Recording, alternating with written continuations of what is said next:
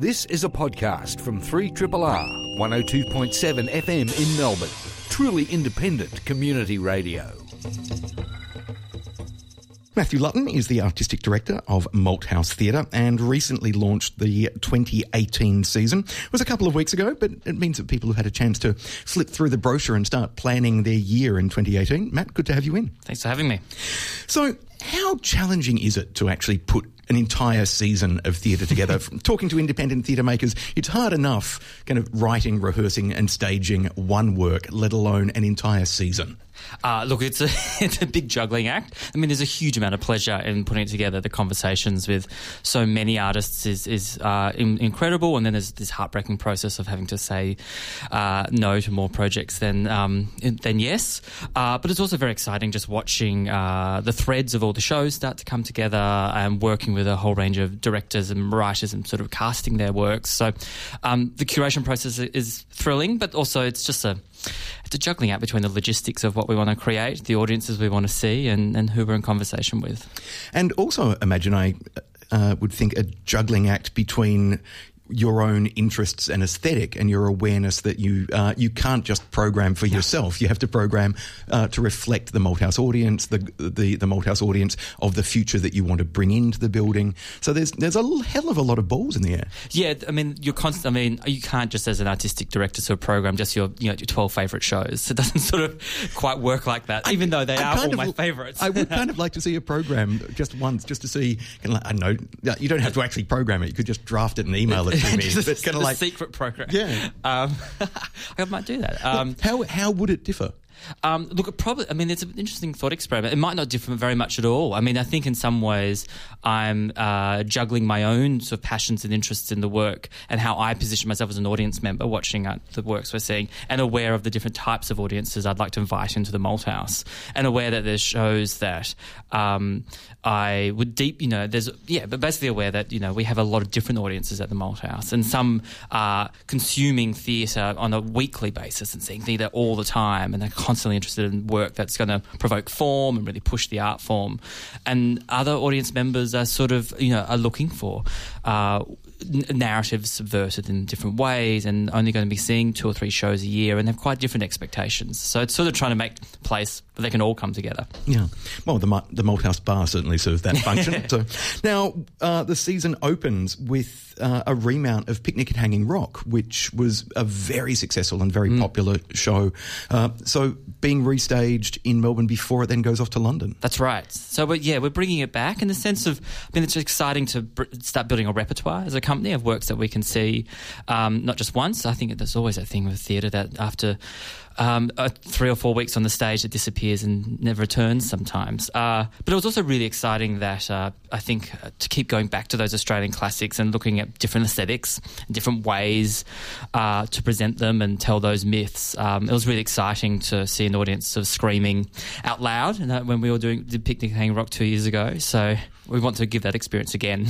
I am glad that it's coming back because, as you say, it's so rare that new Australian works in particular have a chance to enter the canon, because essentially they're staged once, they're often forgotten unless they then get perhaps picked up by another company and programmed somewhere, say at Belvoir the following year or something like that.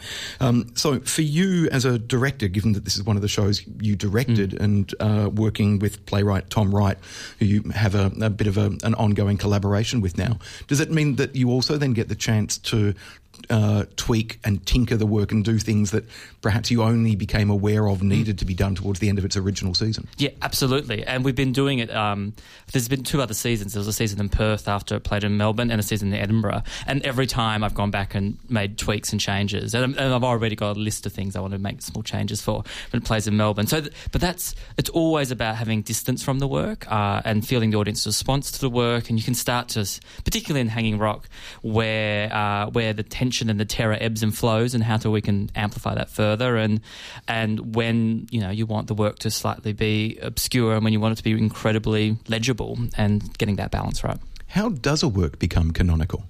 I think it's a good question. I think works become canonical when there's no definitive way to tell them. when they turn into myths. Like, what I love about Picnic at Hanging Rock is, of course, there's this rubber with the piece that you expect.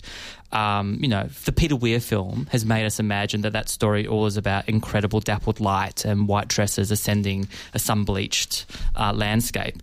And that's one very true aesthetic for the show, but also it's a show about and a story about vanishing and darkness and what lurks in the shadows. And obviously we've created a version that's much less more about that. It's more about the fear of darkness and a darkness in colonialism and Gothicness. So what I love about, I think, canonical work is the work that you can start to say, well, we can reimagine that myth in many different ways. There's not one definitive defining vision of it.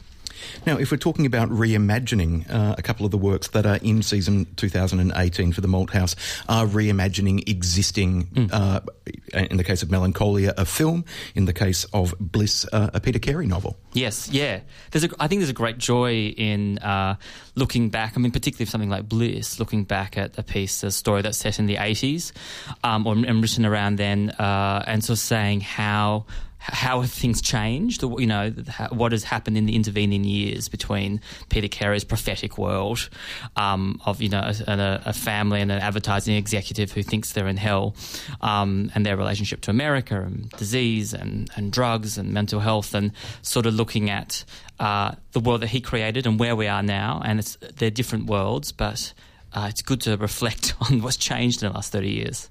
There's a nice parallel, perhaps, between staging Bliss and the relatively recent production of Away, in terms of looking at how our awareness of a particular decade has changed with the distance of time. Well, exactly, and I find it really, like with Away, I find it really exciting to look back and give authority to our stories from the past and what they expose about where we've ended up now, and also particularly approaching them without nostalgia. I think a lot of these stories, for me and my colleagues, are not stories that we experienced the first time round.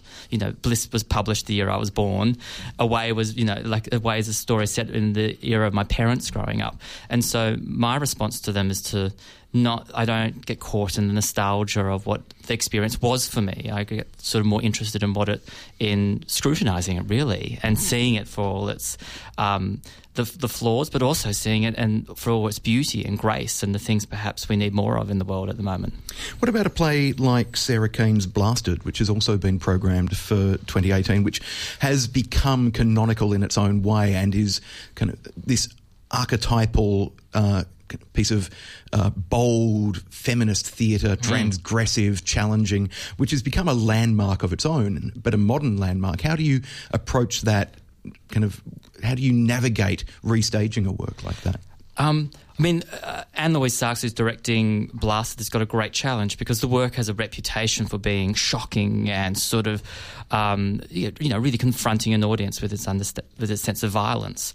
And in some ways, I think you have to acknowledge the sensationalism around the work and then make sure that you don't get caught up in it. So, this is, it is a terrifying piece of writing, but that's because it's about the terrors of war and what happens when that war, the horrors, it's horrors that we're seeing happen in Manus Island in the last 48 hours are happening right on our doorstep. But what happens when there's a distance between you and it, and whether you act or not, and how you respond to that distance, and what happens if that horror actually comes into your own personal space. So I think it's if the production can negotiate all the politics in many ways that Sarah Kane was writing about, then I think the piece deserves, we understand why it ventures into extreme territory and doesn't just become a sensational piece of theatre. Now, if you mentioned Manus Island, which is a nice segue into working with Belarus Free Theatre, who are a fascinating company making important work and provocative work. And when I first heard about the relationship between Malthouse and Belarus Free Theatre, I believe you were taking the members of the company to detention centres in Australia so that they could start to interrogate Australia's policies rather than just the policies of their own country. That's right. I mean, the project has been going on for 2 years, maybe even a little bit longer, where the founders of Belarus Free Theatre, Natalia and Nikolai, essentially they make their own projects, but they're also working with many companies around the world to make work with artists from those countries about being proactive, about speaking out about oppression, essentially. And there was a research trip. There was to various centres, but also up to Beswick and moving around different parts of the country, which was about sort of those artists from Belarus Free Theatre collecting stories and experiences, and the actors themselves who have to bring a lot of personal history to the work, unpacking their own sort of taboos and the things that they feel like in their own lives and their own family histories haven't been able to speak about. I'll be really intrigued to see what the public response to the work is, given that particularly white Australian audiences have been at festivals and outside of festivals have been very admiring of Belarus Free Theatre for criticising issues around freedom of speech and oppression and so on. They're very comfortable with it when they're talking about what's going on in Europe, for example. Will they be as comfortable when it's criticising their own country? Well, that's part of the provocation of the work, is we're not going to be able to we're talking about what's happening in our own backyard. And it is massively talking about censorship and what that relationship with censorship is in Australia, and do we censor ourselves or not? Is there a process of self-censorship? How do we deal with our own isolation? And what I think Belarus Free Theatre are very good at doing is asking quite piercing questions. They're quite provocative in coming in and sensing when a room is squirming and saying, let's talk about that, because clearly there's something that needs to be unpacked here, and trying to do it obviously in a sensitive and respectful way, but at the same time not looking away from it. So we're getting 2 works from Belarus Free Theatre next year. Trustees, which is the new work that's been developed in collaboration with Malthouse, and also staging Generation Genes, which is a work referencing the fact that in Belarus, in what I think under the early communist era, wearing jeans and listening to rock music would get you thrown straight into jail. It did, and therefore jeans became a commodity. It became an underground market for selling jeans in the in the black market. And so this is Nikolai's story. So we thought there's a way to because the work they're making with Malthouse Trustees won't be about Belarus at all. It doesn't cover the Belarus history. We thought to provide some context to who this company is, if you haven't seen their work, is to hear Generation Genes, which is Nikolai's personal story of his incarceration in Belarus. So this is his story of engaging with the trade of genes, and which resulted in him being arrested and having quite horrific experiences, but also meeting the love of his life while incarceration, and their sort of flight from Belarus. Now, it's starting to sound like the Malthouse season 2018 is fairly dark and fairly provocative. There is, of course, comedy in the mix as well. The production Fleabag, which has been doing the international kind of fringe festival circuit and comedy circuit. You've programmed Fleabag, and I presume it's on as part of the Melbourne International Comedy Festival next year. Yeah, it is. I mean, there's actually, it does sound like a really dark season, but there's also a lot of entertainment and comedy to back it up. But Fleabag is that sort of master solo comedy work. So this is a piece that has also created the BBC TV series of the same name. But it's a piece where she's just an incredible she tells those incredible anecdotes of embarrassing situations. So I think it's something that we felt like is a masterpiece of a sort of solo comedy show. And if we're also talking about solo comedy, Good Muslim Boy, written and performed by Osama Sami, which is both poignant and very, very funny by all accounts, and a great way to reflect on contemporary Australia and contemporary Australian identity. Yeah, this is Osama's true story about of cultural crossroads. And you might know Osama from Ali's Wedding. And so Ali's Wedding was recently, been in a lot of cinemas, and a huge hit where it's unpacking a whole lot of a lot of ideas of culture, but at the same time incredibly funny and almost a satire of culture in Australia. And so this is Osama's story of when he was returning to Iran with his father, and his father on that trip passed away, and the difficulty, this almost absurd black comedy of trying to get his father's body back on the plane and get his body back to Australia.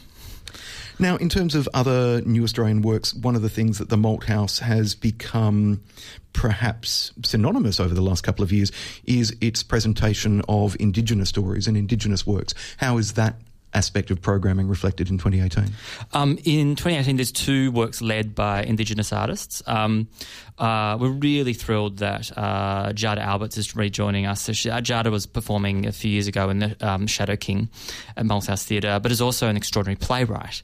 And her work, Brothers Wreck, which was originally premiered at Belvoir Street about 4 years ago, is, I think, one of the most moving family portraits that we've seen written for the Australian stage in over a decade. And Jada's also been moving into directing. So this is Jada coming to the Malthouse to do another production of her own play, Brothers Wreck, in our main theatre. And there's also a work which is Nakia Louie, kind of informed by the kind of blaxploitation films of the 70s, I believe. Yeah, there's a very raucous work that Nakia Louie is making. It's sort of a live animation work made with Oh Yeah Wow, an animation studio in Melbourne. And it's a superhero work. It's about a archaeologist called Jacqueline Brown, who, when she digs up a mystical skull, turns into Jackie Brown, Blackie Brown. And Blackie Brown decides that she will start to hunt down all the ancestors of the colonisers that killed her families and bring revenge. And hence we move into a sort of, bloody blaxploitation live animation on stage with Ash Flanders and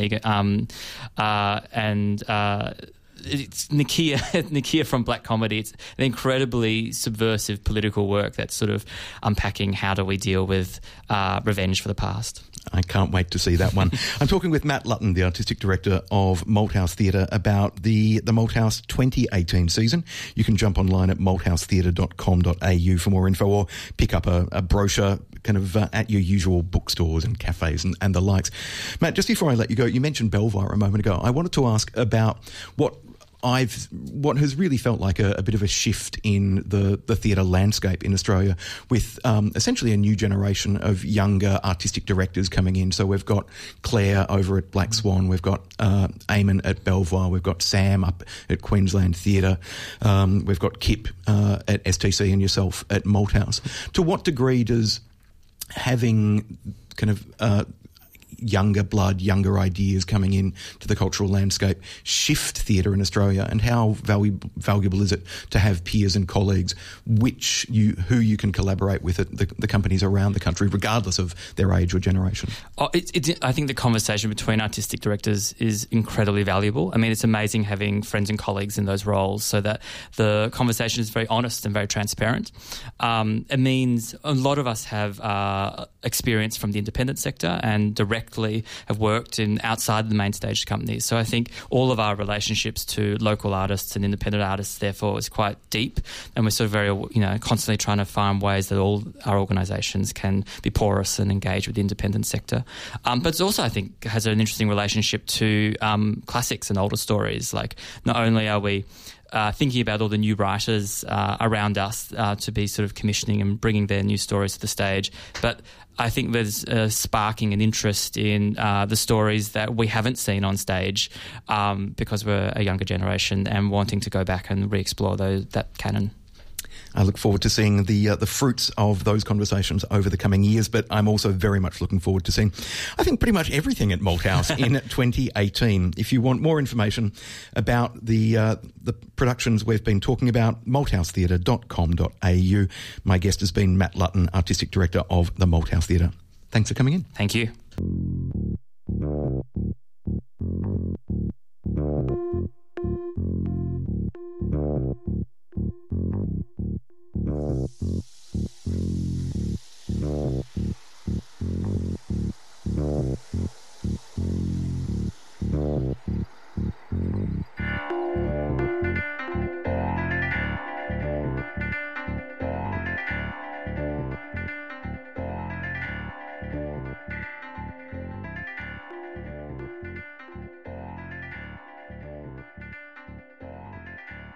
Antonella Casella joins us from Circus Oz, and Jared Dewey is a circus performer, not from Circus Oz, but from an event that Circus Oz is presenting, Side Salt at the Melba, a festival of experimental circus. Welcome to you both. Hey. Hi. Antonella, why do we need a festival of experimental circus? Isn't there just enough regular circus all year round to keep us happy? No, definitely not. I mean, the thing is, circus as an art form has just limitless potential. You know, you can make circus that's a musical. You can make circus that's completely edgy and feels like a contemporary dance piece, and pretty much anywhere in between. And I think, though, that what is happening nationally is that we're not seeing that incredible broad range of circus being programmed. And so this festival is really about looking for the work that's really different, really interesting, trying new ways of using circus as a tool for creative expression and putting it on stage so people can see what's possible. As opposed to kind of trick applause, in a kind of what, unimaginative or formulaic, I would use. Like, you know, that circus has always kind of had an episodic nature. It the act has a build. You start with your second biggest trick, you finish on your biggest trick, and that's kind of like, you know, the traditional circus. You're giving away format. The secrets, Jack. Yeah. Oh my God, please, everyone, shh. But so kind of breaking that down, and I think that really comes from exploring what circus can do. And circus is like a sponge, and it can like soak up anything. Like, it can soak up music, it can soak up performance, it can soak up dance, it can soak up drag. Like, it can really take on a lot of different formats, which kind of elevates it. So I guess prying into that, trying to find out what circus can do, and having a platform like the Side Salt program is just ideal. Can I just add, I think it's really important to sort of say that there is a lot of amazing, beautiful contemporary circus in Australia. Absolutely. We're not dissing it. We're not dissing contemporary circus. But we are pointing out the fact that there's not a lot of opportunity to craft the work so that it is deepened as well as broadened in terms of its artistic ambition. Yes, exactly. I think a lot of the work is falling into, you know, some very similar categories in Australia, the kind of cabaret-based format, which we see a lot, which is incredibly successful in the fringe circuit, and the sort of incredibly beautiful, poetic, acrobat as metaphor for the human experience kind of work that you see companies like Circa and Cassis do so beautifully. I think they're two extraordinary ways to make circus, but there are many, many more, and I want to see those being explored. And something that you and I have talked about previously for a feature I published on Arts Hub a couple of weeks ago, looking at the evolution of circus, particularly in Brisbane in that instance. The fact that funding opportunities for circus artists are limited. They often fall between the gaps, so they're not dance, they're not theatre, and it means that without funding to create more artistically kind of adventurous work, people are forced to go, right, I have to make an easily tourable, commercially viable and commercially attractive show to make my money back on the fringe festival circuit. And so that, again, also restricts the growth of the art form, because it just means that people are going, this is the kind of show that works at the Adelaide Fringe, Fringe World, Comedy Festival, Melbourne Fringe, Sydney Fringe, etc. I'll make that kind of show, and it stunts your artistic growth. Is that fair to say? Yeah, I do agree to that to an extent. What I find really interesting are the audience that do go to see circus and what they expect from a circus show. So you would maybe like take your kids to see a circus show, but you know, we have like works out there that are quite adult. Not saying that they're risque or anything like that, but actually the themes within the show might be aligned to some kind of deep philosophical ideas. So, yeah, I think I just went on a tangent there and lost. Okay. So, I think what the work that you're presenting is a really interesting sort of example of, you know, what Side Salt at the Melba is trying to do. So, Richard, did I just jump in on your question? That's totally fine. It's totally. But keep asking, because I was just about to segue into. You just mentioned philosophical themes, Jared. So I'm wondering what you are exploring in the work, which is called Party Ghost, presented by Poached Eggs and Asparagus. Yes. Yes. So basically, Olivia and I are both very interested in movement, very interested in clown, and very interested in death. And what that really means is, I guess, we were trying to find an idea of celebrating death kind of in a cartoony format. So, but like a dark cartoon. So you're getting transported into the afterlife where it's a macabre take on a birthday party. We're currently in development of the show, so like it's still being made, and you know the ideas that we might have started with are transforming and going to other places. But it's one of the things I love about an artistic development is that the idea you start with may be nothing like the idea that you end up with, and it's occasionally fascinating to see in the likes of the Comedy Festival, the Fringe Festival, people register their shows 6 months in advance. Yeah. By the time they come to stage it, the title bears no resemblance and the blurb in the program bears no resemblance to what they're going to see. So it's hard to ask you to talk about a show that is still being made. Yeah. At a very delicate point in the proceedings, because it's going to be a premiere of a new work, you know. And the reason that Jared and Olivia's work was selected, it was probably the least known of the works that that we selected for the program, but we didn't hesitate in selecting it because both Jared and Olivia have such an incredible track record of using the art form in very eclectic, unique, eccentric ways, but quite different. They're quite different artists, and so to see them both together in the same work is really interesting. Now, I wanted to ask something, Antonella, of you, particularly about the fact that, as we've said, Side Salt at the Melba is billed as a festival of experimental circus. Now, in theatre, experimental theatre is a phrase that will actually put some people off. They'll go, I don't want to see experimental theatre. Someone's going to kind of like ululate wildly for 27 minutes while breaking eggs on themselves and rolling in the dirt and occasionally interspersing it with quotes from Beckett. You've been in the rehearsal. I enjoy that. I'm being flippant, but the idea of experimentation, what do we mean by that when it comes to circus? Is this an opportunity to evolve the art form and to genuinely make something new, challenging, provocative with circus? Or is this more a festival about experimenting with what people think circus is, rather than trying to make something entirely new?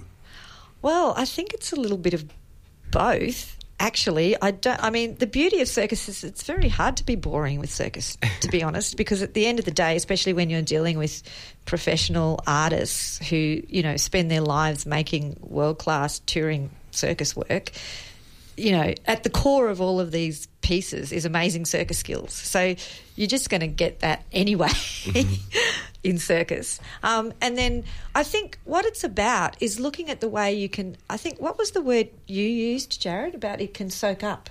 Yeah, circus can soak up other ways of, so, you know, you could have, we don't have in this particular festival, but you could take, you know, I always wanted to take Beckett's Waiting for Godot and turn it into a circus show. I mean, you can't do that mainly because of the strict copyright around. Give it another couple of years and the copyright will expire. You know, so you can literally think about, you know, in terms of dramaturgy, in terms of text and the type of text. You could use poetry, you could use, you know, beginning, middle, end narrative play. You could use, you can use opera, you can use, I mean, really, there's no art form that you couldn't dovetail with circus to make something really fascinating and beautiful that's also interesting and challenging theme-wise. And I think, you know, I mean, look at some of the other shows in the program. I mean, you know, Relax, Everything's Fucked is basically, you know, it's almost using traditional agit-prop political theatre and combining it with total gross-out contemporary sideshow to make something completely new that's absolutely great fun, but also really challenging in terms of what it's saying about contemporary society. And that kind of agitprop stuff that Captain Ruin has been doing for years. Yeah. I saw an early show of his at Bar Open on Brunswick Street, which involved someone shitting into a saucepan at one point as a commentary on the way that consumer culture chews people up and shits them out. So anything is possible. Yes, we're not. There's no mediation of the content. in Side Salt, that's for sure. I don't think there's anything quite like that, I don't think though. But it is interesting. Never say never. Yeah, never say never. Mitch will probably bring that back out now. But, since then, Mitch has been, he's been emceeing shows at Glastonbury Festival. He's been fine-tuning that notion of how do you combine populist political theatre with really, edgy, getting an audience in a frenzy sideshow. And some of the other works that are being presented as part of the Circus Oz Side Salt at the Melba, a festival of experimental circus, to give it its full name. Tumble Circus, who now this is a Australian-Irish kind of like weird intermingling of artists. Is that right? Weird, not so much, but yeah, it is. So it's an Irish company, Tumble Circus. And actually, just as a little side note, one of the main artists just won Best Director at the Los Angeles Experimental Film Festival for a film he's made based on the story of a circus company called the Pitt Family Circus, who you might know, who are also an Australian company. So there's Ken and Tina, who are the core artists from Ireland of Tumble Circus, and they've been collaborating with Angelique, who is an Australian circus artist who, since she graduated from NICA, has been working with companies like No Fit Stage. Yeah. Travelling in sort of really big, beautiful, poetic circus in Europe. And, they've been collaborating on this show. Yeah, she's gorgeous. Gorgeous performer. We've also got Time in Space Circus presenting non-stop, and the image for that alone kind of intrigues me automatically. Everything else is quite bright and colourful, and this is a very kind of dark, it could almost be an indie band photo were it not for the fact that somebody is standing on somebody else's shoulders, which you don't get a lot in indie band photos. That is a very good perception, because they are like the circus version of a young indie band in a way. They're basically young emerging artists from Adelaide, and they're all incredible acrobats. I don't know if the Triple R audience knows what tricking is. Jared, do you want to describe I'm tricking? not in any place. That's for the cool kids. But basically, I think tricking's more aligned to like parkour, right? Yeah, it's like a street style of tumbling. It's basically young kids chucking acrobatic tricks and taking them to sort of extremes as they can invent them. Yeah. Sounds fantastic. And combining that into a circus show. Yeah. And they're from Sir Kids, right? From Adelaide. Oh, okay. The Sir Kids, for people who don't know it, is the youth circus school and training facility for circus artists in Adelaide, which has been around for years and, amongst other things, has given birth to Gravity and Other Myths, who were just in town at Melbourne Festival with Backbone. So, great. Sir Kids do awesome stuff. Yeah. I'm a Sir Kid. Oh. Proud. Throwback to Adelaide pride. So, look, I'm not going to have time to talk about every single show in detail, but Side Salt at the Melba, a festival of experimental circus, is running from the 8th to the 18th of November. If you jump on www.circusoz.com, you can find out all the details and the dates and the times of the shows and all the artists involved. It sounds like it's going to be great fun. It is. And there's a bar as well. So you can hang out at the bar and discuss the art form in between seeing the shows. Which I like the way that's staggered like that. You can turn up for an early show, have a drink in between, chat to people, see the next show, and actually, as you say, actually talk about the art form and how it's evolving and how it's... So I'm imagining a lot of circus artists will come to this, but then hopefully a lot of the general public who just want to see something new and different with circus rather than, I don't know, some touring international kind of Euro-putting juggernaut of circus that might be coming our way. Very well said. So, those details again, the Circus Oz Side Salt at the Melba, a festival of experimental circus from the 8th to the 18th of November at the Melba Spiegel Tent, 35 Johnson Street, Collingwood. You can book through trybooking.com or just go to www.circusoz.com for more info. Antonella and Jared, thanks heaps for coming in. Thank you so much.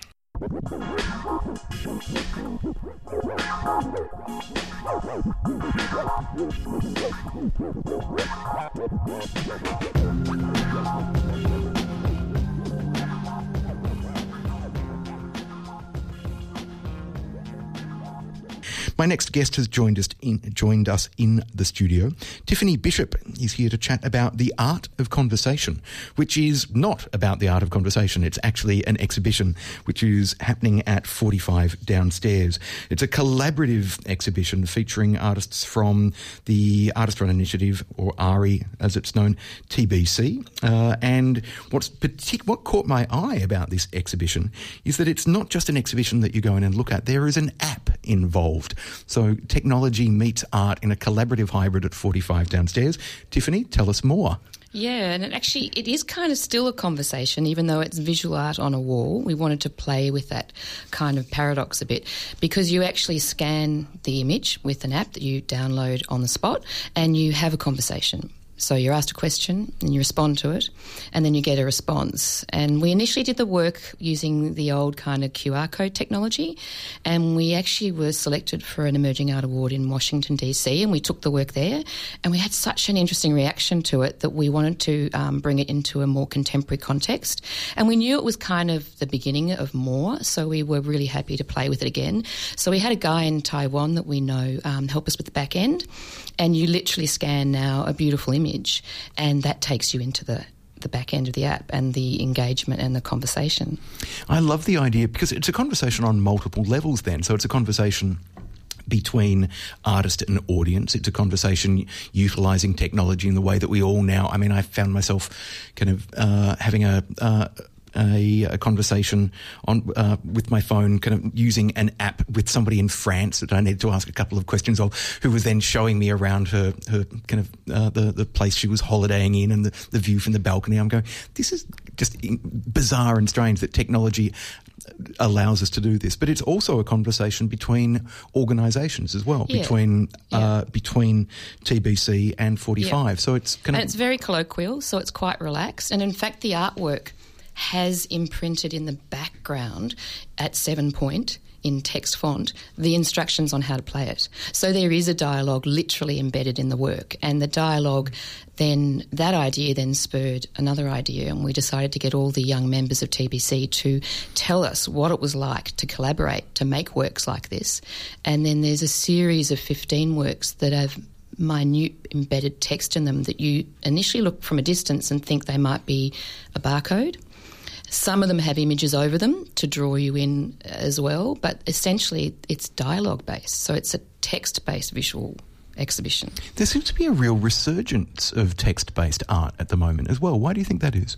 I think it's about conversations. It's about bringing the dialogue into the gallery, and for us it's about emancipating and bringing status to young artists, and that's the whole premise behind TBC, and it's about giving them real artistic experiences in those professional contexts, not just their school classroom context or a youth club or a workshop context. So we really wanted to have literal conversations about that lack of status in those special places.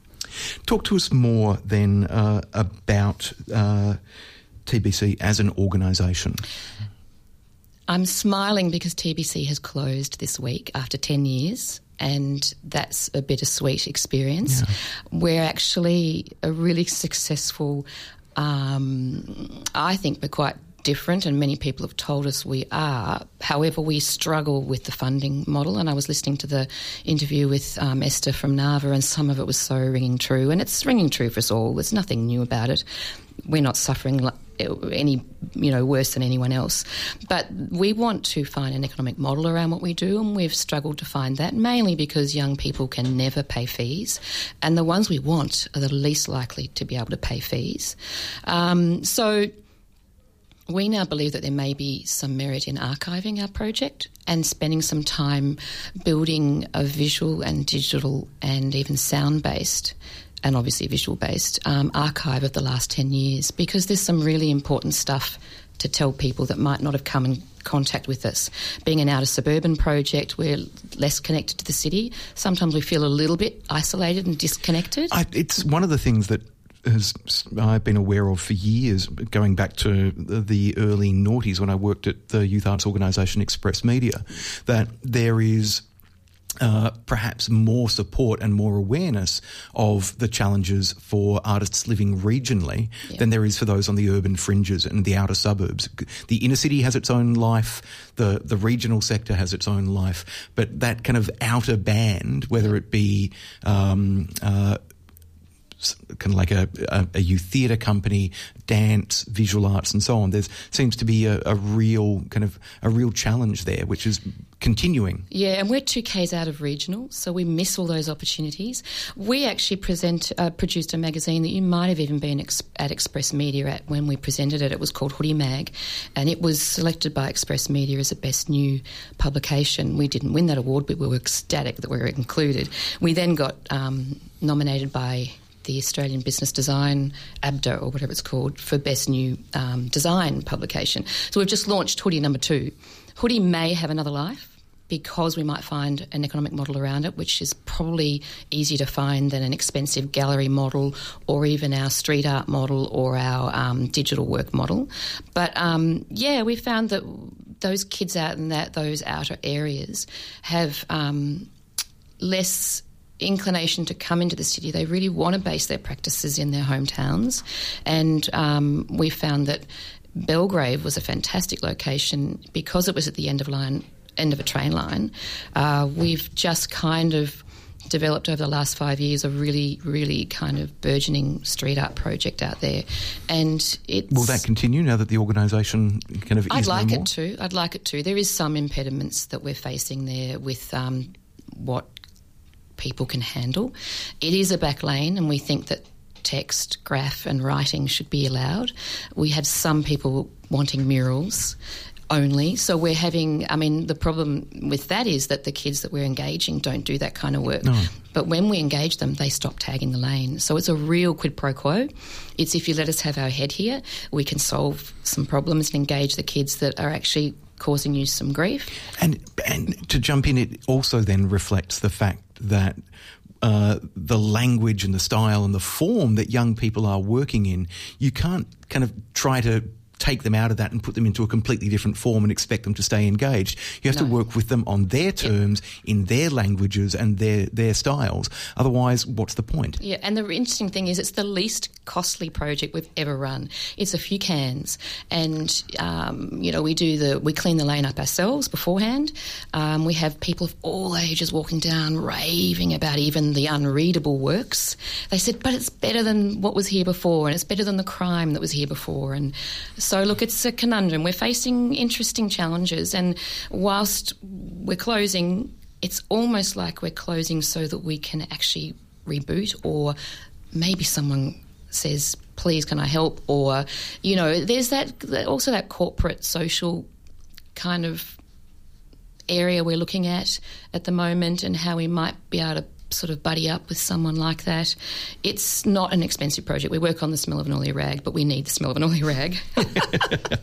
Tiffany, if somebody listening is going, well, I want to have kind of, these sounds like projects that have value, that have merit, that have creative outcomes clearly as well, and they want to maybe get in touch and say, maybe we can work something out. How do they get in touch? Well, we're tbcaustralia.org. And we're also on Instagram as that, which is very visual, so you can get an instant hit about how we operate and what we do there.